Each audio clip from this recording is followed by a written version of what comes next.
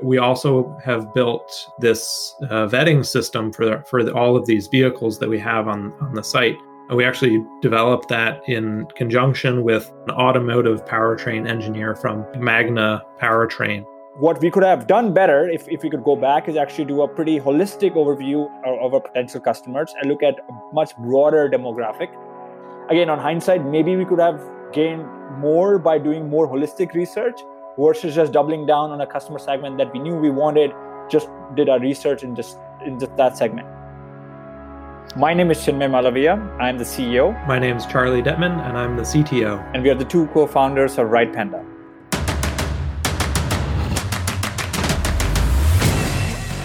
This is Code Story, a podcast bringing you interviews with tech visionaries who share in the critical moments of what it takes to change an industry and build and lead a team that has your back. I'm your host, Noah Laupart, and today how Charlie and Chinmay combined their passion for the environment and created a micro-mobility marketplace. All this and more on Code Story. Charlie Dettman grew up in Connecticut, then went to college in Canada, pursuing environmental studies. His first job out of college was to be the Asian regional coordinator for an environmental NGO, or non-government organization. He writes short sci-fi stories, and as he was learning to code, he discovered that he could now create these future stories with code, rather than just write them. He's been into bicycles since his first trip to China prior to college, and has bought, built, and used many different types of bikes, including an ice bike with metal-studded tires. Wow. Chinmay Malviya grew up in New Delhi with engineers as parents, so math and science was always a thing growing up. He ended up doing his undergrad in Singapore studying computer science, and funny enough, he's the trained engineer in his current venture. After trying out big companies and computer research early on in his career, he realized that he didn't like either one. He took the leap into the startup world with foodpanda and eventually got involved with Lime, the popular micro-mobility platform. At Lime, Chinmay was exposed to the environmental challenges we are facing as a society, especially around transportation. Charlie and Chinmay got together early in 2020 with a shared passion for reducing transportation-related emissions by creating the one-stop e-mobility shop complete with a marketplace and vetting system for the best micro-mobility options available. This is the creation story of RidePanda.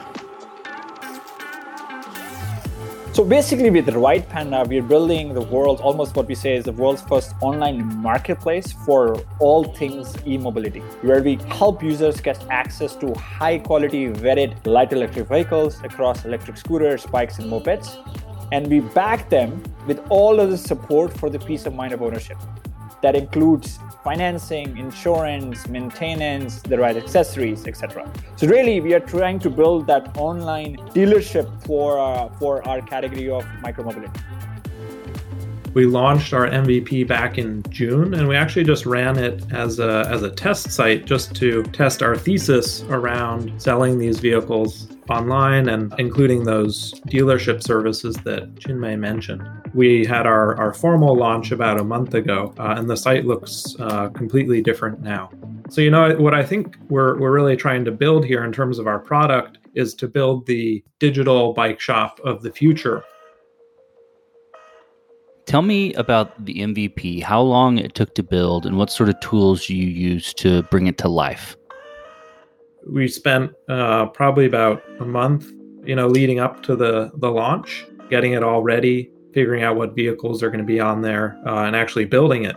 In terms of what we built it with, I actually hadn't been in, front-end web development for about 4 or 5 years. The last time I'd really been in that arena was back in 2015.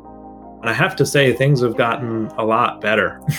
Most of my time at Scoot and Bird was, doing more back-end IoT with Ruby and Kotlin and Go. But, getting back into the world of JavaScript has actually been really nice. I remember back in 2015, it was still a bit of a mess. But I'd say the tooling around JavaScript and especially React has gotten really, really good.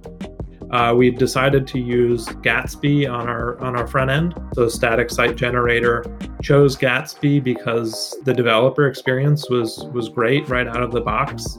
We're able to get up and running really quickly. And then the site was just super fast. I think, the whole sort of serverless world was also new to me, but really exciting. And, I'd actually, building this MVP, I was always sort of questioning, do I really need like that monolithic server on the back end? I'm so used to that. Every instinct just tells me to go spin up a new Rails server. But sort of happy that we've gone with a serverless architecture. We're using Netlify to build and deploy, and that's been a really great experience on the DevOps side of things. We basically just don't have to worry about our site going down or maintaining X and Y package. It's just been a delight. I think on the sort of, content side of things, we've been really happy with Sanity. I really liked the data modeling with JavaScript objects.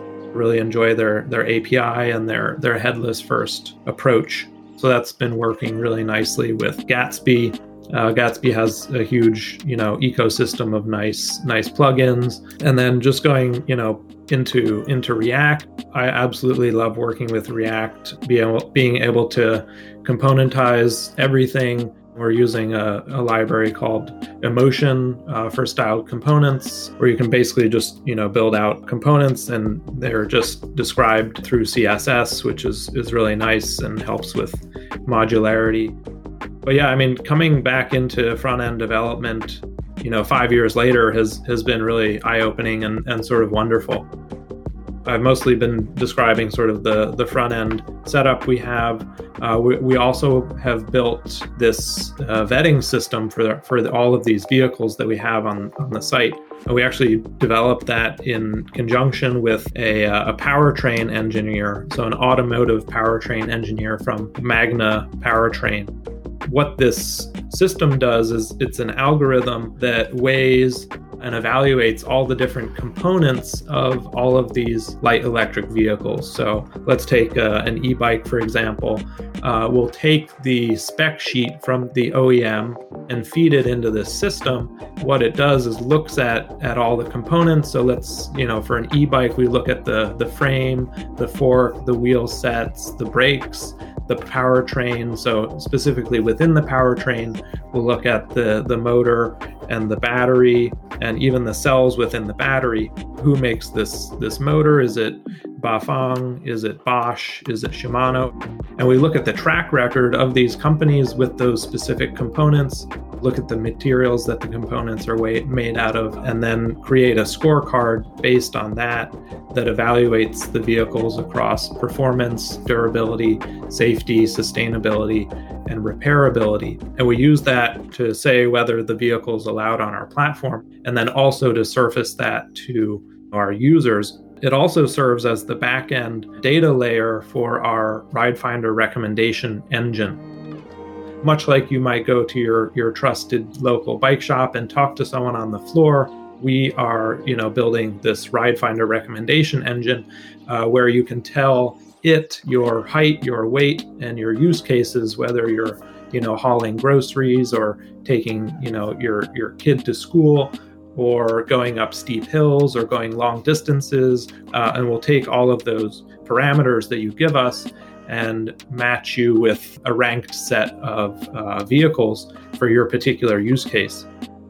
Also working on a map tool that you will certainly not find in your local bike shop, where you can drag and drop icons for your house, for your office, for your favorite park, and then we'll map those routes and determine the distance and the elevation gain, and then map those onto the drive profiles of all of the vehicles in our catalog and present you with a ranked set of choices that we know are best for your use case. Because, the vehicle you need in San Francisco is actually quite different from the one you might need in New York. Yeah, so that's sort of where the product is right now and where it's some of the things we're building for the future. Let's dig into the decisions you had to make in the beginning, and this can be interwoven with tech decisions or business decisions as well. But when you're building an MVP or you're starting a startup, you got to make certain trade-offs of what you can do right now, and then what you're dreaming for the future. So tell me about some of those decisions and trade-offs, and how did you cope with them? Especially for the MVP, and this may be the case for all MVPs, but it's the decision to, release a less fleshed out feature versus the sort of feature that you had perfected in your mind, and you knew that that's sort of what you want to get out. But the reality is that you just need to get it out the door and start seeing how people are interacting with it, how it's affecting traffic, how it's affecting conversions. Obviously, we all love building a great product. There's also something to be said for just getting something out the door, and even down at the code level, not being too attached to what you've built and just the reality that you might need to throw it away. So I think getting it out there and seeing how people interact with it is super important.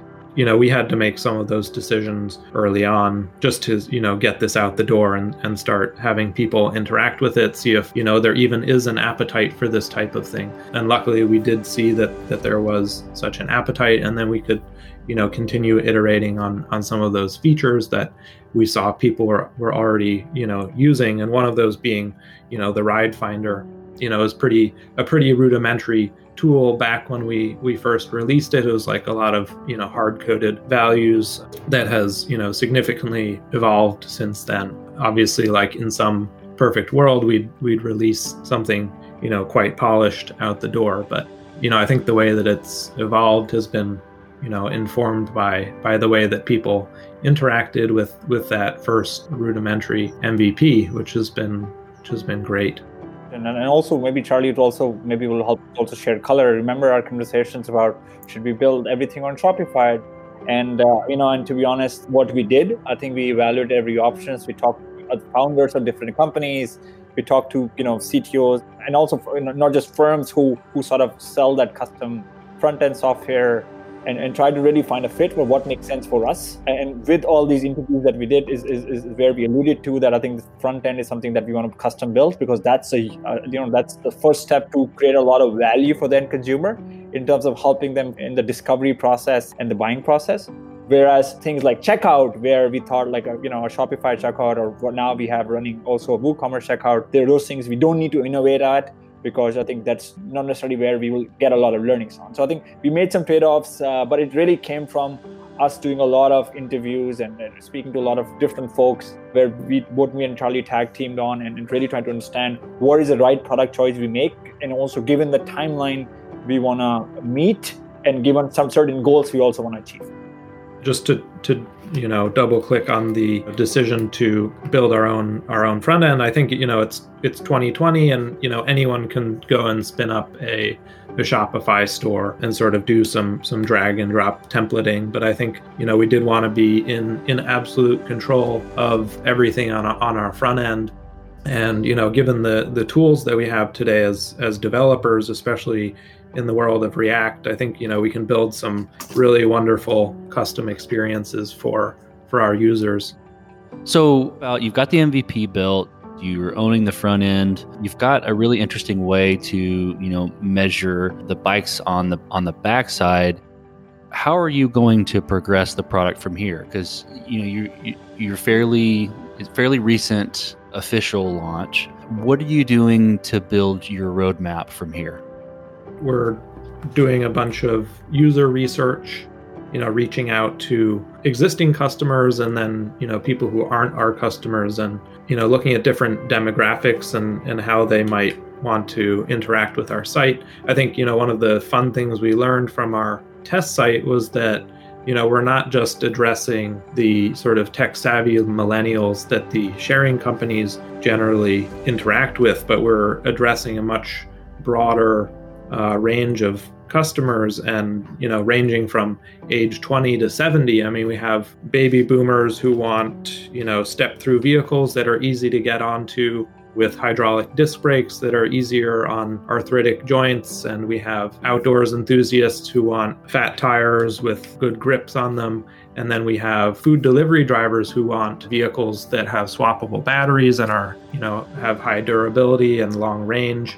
We also have families who want cargo bikes with some, room for groceries and kids. And we also have the tech-savvy millennials who want something probably a little cooler looking and maybe affordable to carry up a walk-up. So I think, some of the things we're looking to do is to, make that experience more personalized and customized for those different demographics. I think a good example of that might be seeing where the, request is coming from, see where the client is based. If they're in New York versus San Francisco, we can actually give them a more tailored experience through our UI, UX, tailored to their location and potentially their demographics as well. So that's been really interesting. We're also continuing to iterate on our services, so our dealership services, to make those more streamlined. Across Chinmay and myself, we have a very large network through Scoot, Bird, and Lime Mechanics across multiple cities in the US. So looking to build out that more. And I think, we have a few more projects that Chinmay can touch on. No, and I think just to also, to your question, right? I think it always helps, also helpful in something that we do at Rightpanel to go back to the problem. What is the problem are we solving? I think the problem for the consumer are as follows. Number one is the lack of trust. If we did not exist, the problem for the consumers are you go online, you're interested in buying these products, but there's tons of different choices. It's like a wild west out there. And the brand recall is very limited. So if you were to select a vehicle type or a vehicle brand, it's hard for the consumer to say, okay, do I trust it? Do I know someone who has bought it? And that's one piece that we're trying to solve. Is the lack of trust with our vetting system to make it very transparent that, hey, these are the vehicles that are listed on Rightpanel, this is why they're listing on, etc. And we'll continue to iterate on top of this. The number two problem we're solving is decision fatigue. Now that, okay, thank you, I know these 10 vehicles are the good, high quality vehicles, what is the right one for me? And then we're trying to see what are the different tools that we need to build to help the customer. And then the final piece being the pain of ownership, right? Okay, I got the vehicle. Now, how do I assemble it? How do I maintain it? How do I insure it? How do I finance it? And what are the tools and features we need to build to be able to do that? And we do it now that we have launched and we are collecting a lot of data. So I think that's definitely guiding us a lot, which, as Charlie mentioned, which we're something excited about, is our broad demographic that we're addressing and how we can tailor features and aspects of our product to them. As well as the other thing we definitely want to continue to do is user research.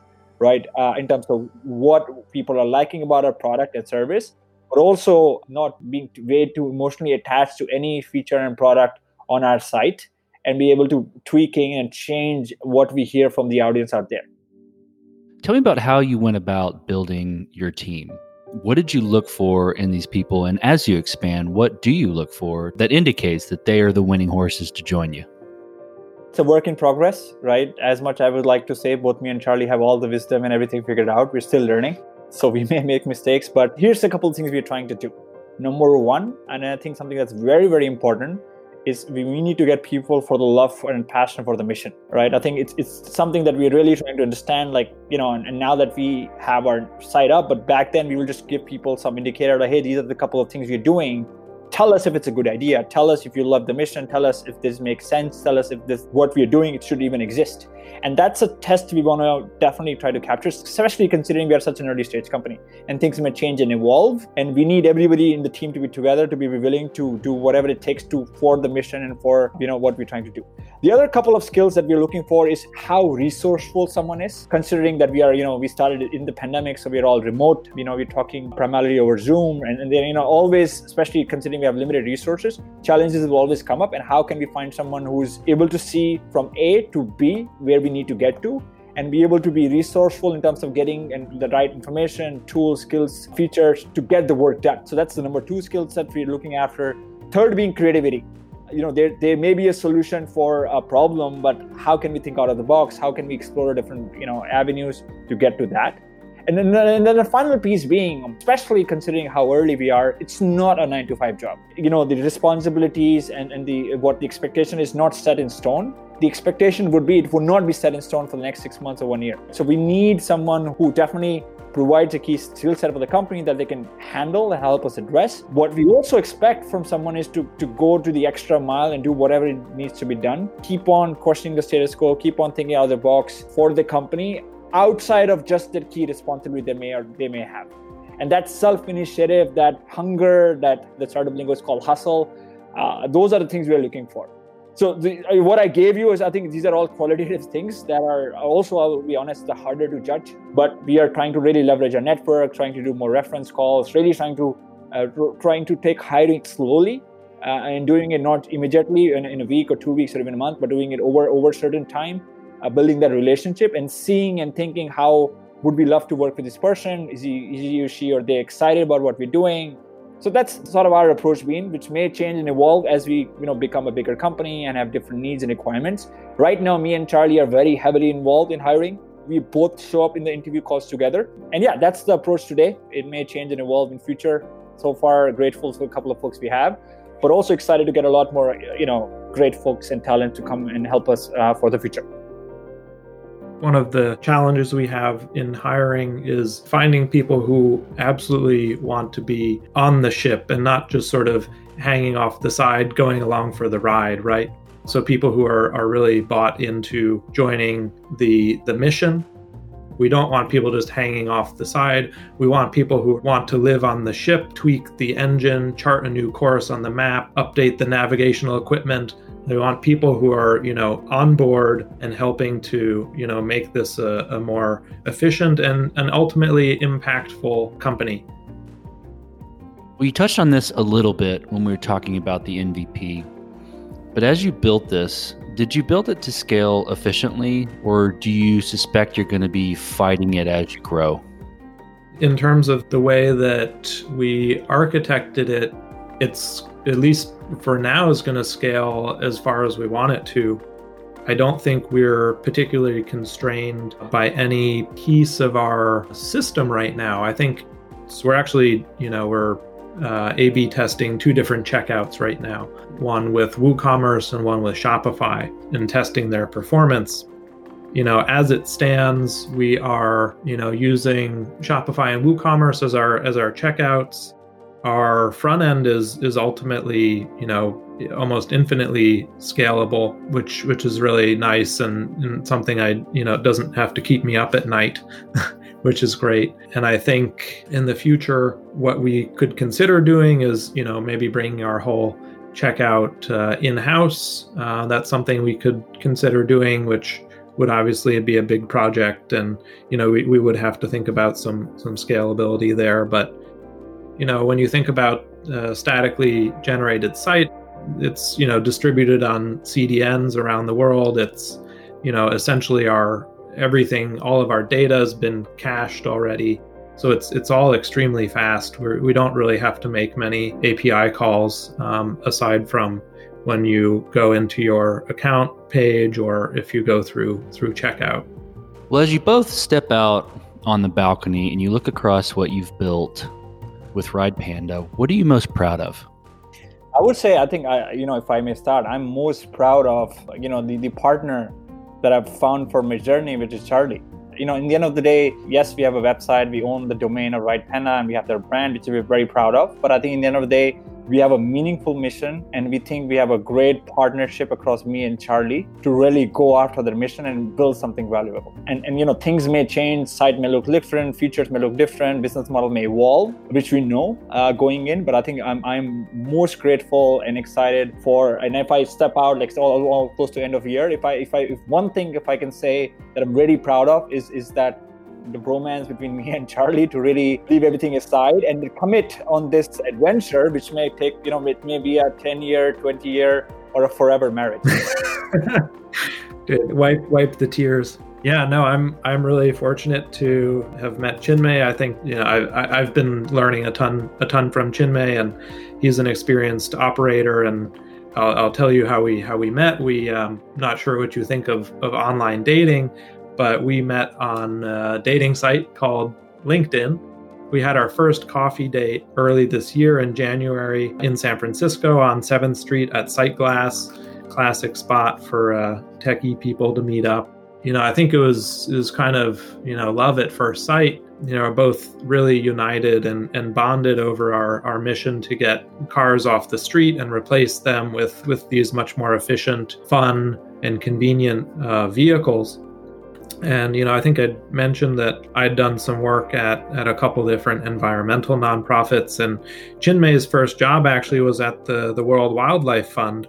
So his first panda adventure. And, I was just really excited to have the opportunity to work with Chinmay and learn from him. I tell people I'm sort of getting unofficial MBA from Chinmay right now. And that's, something I'd been wanting to do for some time, to learn more about the business side of things and not just be, an IC and get involved in strategy and product and design. And, this has been such an amazing vessel for me to do that with, and such an amazing partner who I've learned a ton from. Well, let's flip the script a little bit. Tell me about a mistake you made and how you and your team responded to it. Going into the startup, especially going to startup virtually, I think it's maybe can take a toll on culture and how do we set right processes, and how do we manage Slack that can keep blowing up, and how do we manage emails, how do we do Zoom calls. And I think those things, while we think we did a decent job in the beginning, but I think we could do a better job in codifying it. Because as you can imagine, especially in an early stage where there's a lot of uncertainty, a lot of open questions, a lot of crisscrossing different teams and individuals that the team are doing. So things that, for example, setting the tone up front that yes, debates will happen and disagreements will happen, but trust always breeds teamwork, and how we can have the culture that people give each other the benefit of doubt. Assume the positive intent. At some point when we were redesigning our site, we ended up working with 3 different designers all at once on contract. I was also doing a little bit of design. So it was like this sort of 4 different styles coming together, and having to stitch all of those aesthetics together into one site sort of became a bit of a challenge that we ultimately, I think, overcame. Our website, fortunately, doesn't look like some Frankenstein thing now and is actually outperforming our old site, thank goodness. But I think if I were to do it over again, I'd probably, look for one single designer as opposed to mixing and matching. In some ways, maybe we got the benefit of having a few different styles and being able to mash those together and figure out what we like best. But I think it ended up being a bit more work than we'd expected. So what does the future look like for Ride Panda, for the product and for the team? Yeah, so basically, I think our vision and our goal is to be that number one trusted platform for all things e-mobility that helps people get access to high quality vehicles, speed, whatever that, in years and years people are interested in, with an amazing discovery and a seamless discovery process. And really our push is and give users all the different variations they want. Maybe they want new products in future. Maybe we also want to do used products where we can use a vetting system. Maybe people want to do not just upfront purchase, but maybe want to look at subscription and other ways of owning these products. We're going to help them there. Maybe we need to evolve, our support and servicing network, and we will do that as well. So I think really we're looking at our eyes on the consumer, and we want to be the number one advocate and really make it very easy and remove any sort of barrier for adoption for these vehicles. So really the companies we're going and pitting against, the Vroom, the Shrift, the Carvana, CarGurus, CarMax, Cars.com, TrueCar, in 5 to 10 years, as we look at vehicle sales that happen in the US and abroad, we expect the Ride Panda to be the place that people are buying these products, which again would mean that people are buying sustainable, environmentally friendly and fun vehicles, which we think is a better way for the planet versus going after the company that I mentioned, which are still unfortunately in the game of 2-ton polluting cars. Well, individually, who influences the way that you two work? It could be any person, CEO, CTO, architect, really anyone. Name a person that you look up to and why. It doesn't have to be the same person, like a joint role model or something, but you individually. As an engineer, when I was working at Scoot, I had a really wonderful engineering manager. His name is Pablo, and I learned a lot about building software and sort of the decisions that you have to make when choosing different technologies and not sort of over-engineering things and really connecting back to the business. I think one of the biggest pitfalls that I see in engineering orgs or in individual leaders is a tendency to fall in love with a particular technology or an attempt to over-engineer something just because it's a fun challenge. And I totally agree. There are so many fun technical challenges out there, but I think Pablo really helped me see that the ultimate goal of using any of this technology is to propel the business forward. It's not just for, the enjoyment of solving a really tough technical challenge the most efficient way, or using the coolest cutting edge technology. No, I think the end goal here is to push the business forward and do it in such a way that, if it's not heading in the right direction, you can easily change things around and try out a different approach, as opposed to getting really entrenched with a certain technology or a certain way of doing things. So that was a learning that I really cherish and, try to bring to any of these tech challenges that I'm facing, is really just to keep in mind the end business goal of all of this tech. I'm a big fan of biographies, so I look up to, folks, for example, Zappos and Tony Hsieh, who unfortunately just recently passed away. It's a company that is, it's a book that we all read. We actually try to subscribe to all of our future employees to read, Delivering Happiness.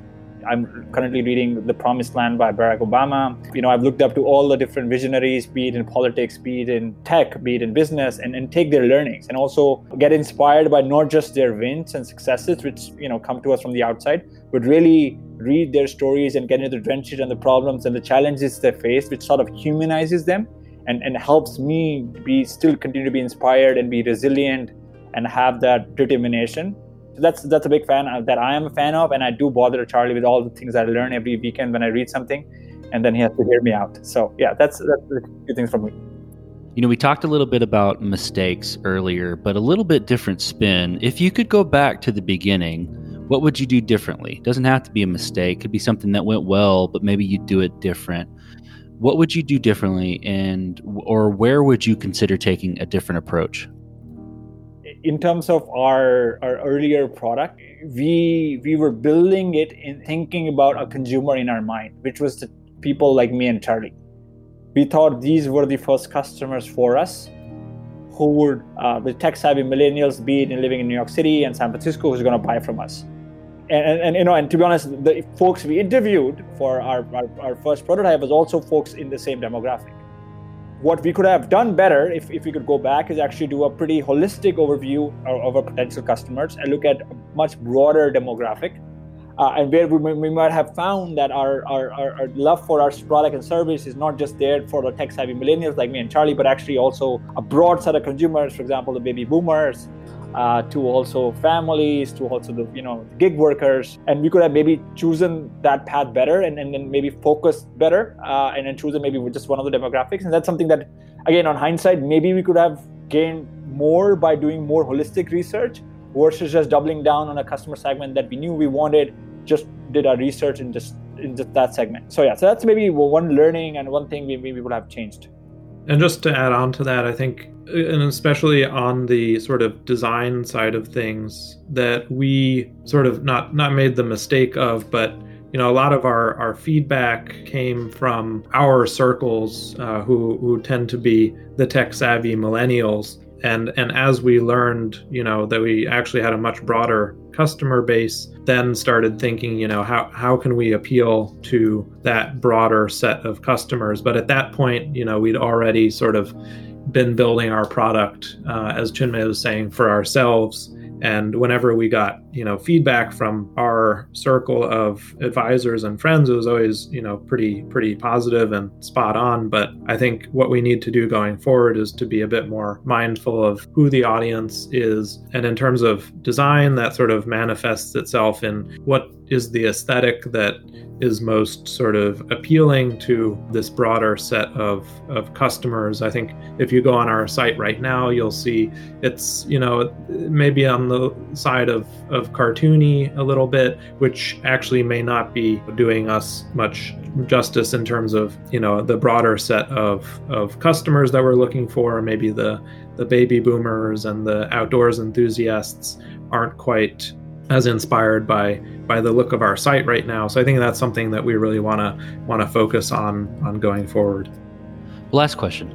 So you're getting on a plane and sitting next to a young entrepreneur who's built the next big thing. They can't wait to show it off to the world, can't wait to show it off to you right there on the plane. What advice do you give that person having gone down this road a bit? First of all, I would congratulate for this person to be actually able to find something that he or she or they find meaningful and they're excited and passionate about. I think I know a lot of people who struggle to find that, so that's already a huge milestone they have achieved. But the advice I would give from my side is that to take it as an adventure. It's not going to be an overnight success. It happens in rare cases, but it's going to be an adventure with a lot of ups and downs. But as long as it's meaningful for them, they're excited about it, I'll just let them commit to that adventure and enjoy every day. Enjoy the small successes every day, reflect on the mistakes that you make every day and embrace that journey versus some sort of expectation that overnight will be successful and then you're done and then something else will happen. I would tell him or her, don't be afraid and surround yourself not only with people who will cheerlead you, like your family and friends, but also people who will give you concrete feedback and people who will poke holes in your idea. And I'd say don't be too attached to one way of doing something. And this sort of echoes what Chinmay was saying. I think it's okay to be attached to a mission. And, ours is to get as many dangerous 2-ton polluting cars off the street as possible and replace them with these e-rides. But to be flexible in how you get there. It is the journey, as Chinmay was saying. Well, guys, thank you for being on the show today. Thank you for being on Code Story and telling the creation story of Ride Panda. Sure thing. Thanks, Noah. Thank you for having us. And this concludes another chapter of Code Story. Code Story is hosted and produced by Noah Labhart. Be sure to subscribe on Apple Podcasts, Spotify, or the podcasting app of your choice. Support the show on patreon.com/codestory for just $5 to $10 a month. And when you get a chance, leave us a review. Both things help us out tremendously. And thanks again for listening.